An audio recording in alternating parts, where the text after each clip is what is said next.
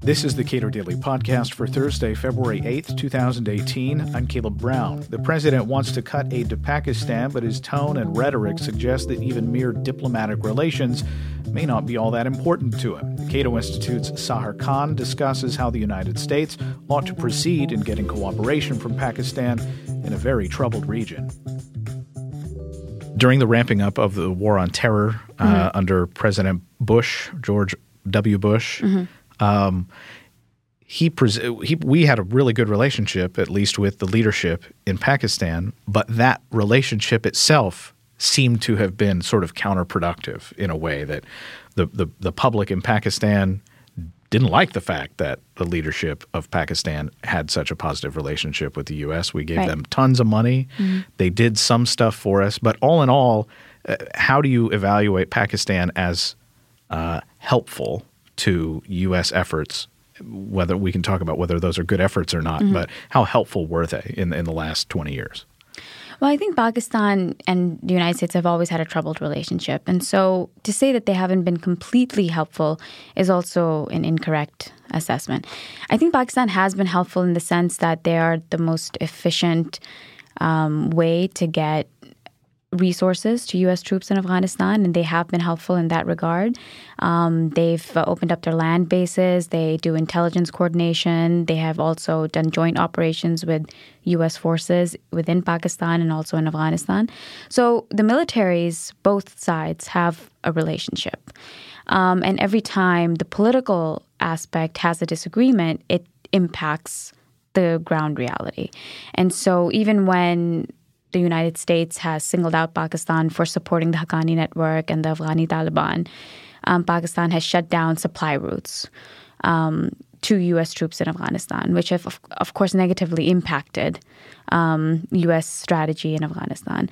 So I think that insulting Pakistan is counterproductive, and it undermines U.S. interests in Afghanistan. So you make reference to insulting Pakistan. You're referring to Donald Trump very recently talking about wanting to cut off aid to Pakistan because they have been an unreliable ally in a lot of ways. Right.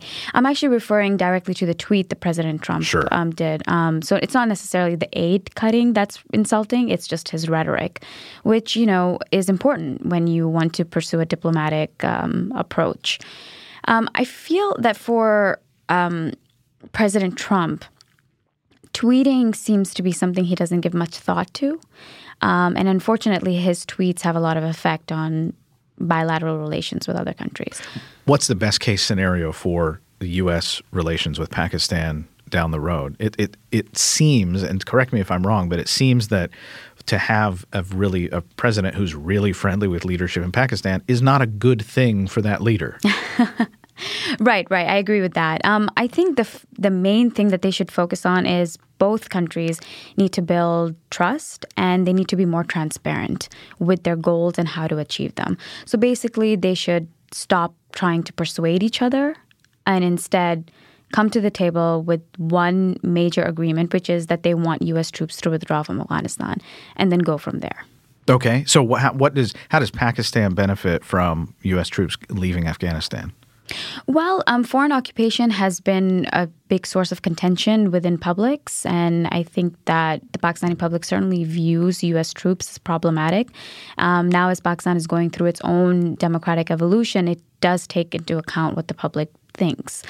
And so I think for the United States, it's just better for U.S.-Pakistan relations, for U.S.-Afghan relations to not be there militarily. It's interesting that if Pakistan is becoming a more, let's say, accountable state to the public, that actually makes it less likely that they would want to work with the United States. Well, I think there are two things, right? I mean, in many ways, the Pakistani public very much wants American visas. You have a large diaspora community within the United States who very much call themselves hyphenated Americans, Pakistani Americans. And so we have that relationship. And in that way, Pakistan is not different from, say, any other country who wants to immigrate to the United States. And so the public does have sometimes a favorable view of the United States. I think what they don't like is that the United States somewhat undermines the Pakistani military's contribution to the global war on terror. Now, this is separate from the public's view of the role of the Pakistani military in civil society. That is a different issue. But I think for the president to sort of dismiss Pakistani soldiers and their lives and their families that have impacted by the global war on terror is something that the Pakistani public perceives as an insult. And you would think that if you care about making a war on terror more sustainable, that is to say, snuff it out wherever these terror groups pop up, you would want a military in those countries where you would otherwise be fighting to be able to crow about their successes, right, and not have the United States take, undue credit for having made those achievements. It seems like we've made the same mistake in Iraq. I agree with you. I think that the United States, it's in their interest to highlight all the contributions that the Pakistani military has made. And certainly, Pakistan has sponsored militant groups. They have a good relationship with the Haqqani Network. They have a good relationship with the Afghani Taliban. We can discuss whether or not they have influence to bring both these groups to the table. But they do have a good relationship. The United States perceives that as sponsoring these groups.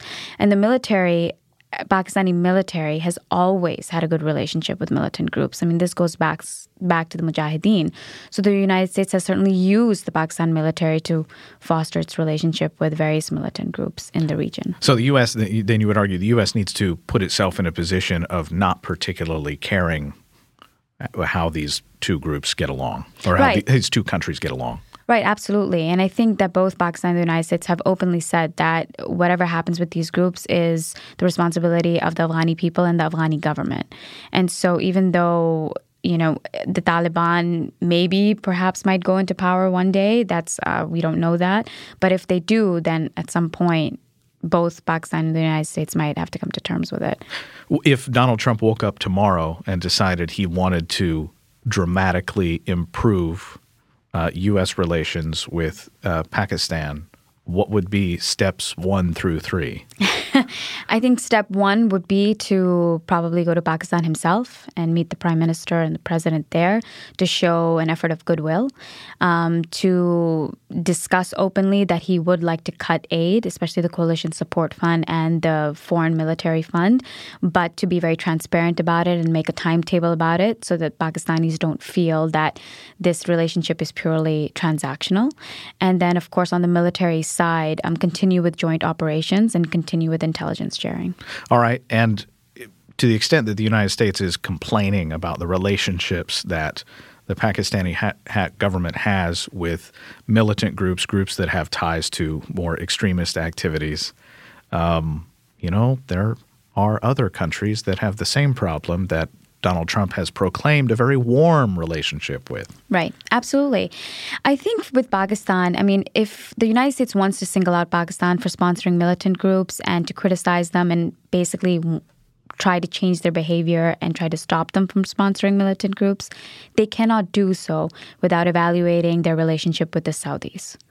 Saudi Arabia has been a major funder of Wahhabi ideology, of extremist ideology in Pakistan and also elsewhere, and this is a known fact. So even if Pakistan says that they don't want to sponsor militant groups anymore, it's not an on and off switch. And certainly the United States has to evaluate its relationship with Saudi Arabia. Sahar Khan is a visiting research fellow at the Cato Institute. Subscribe to and rate the Cato Daily Podcast at iTunes and Google Play. And follow us on Twitter @Cato Podcast.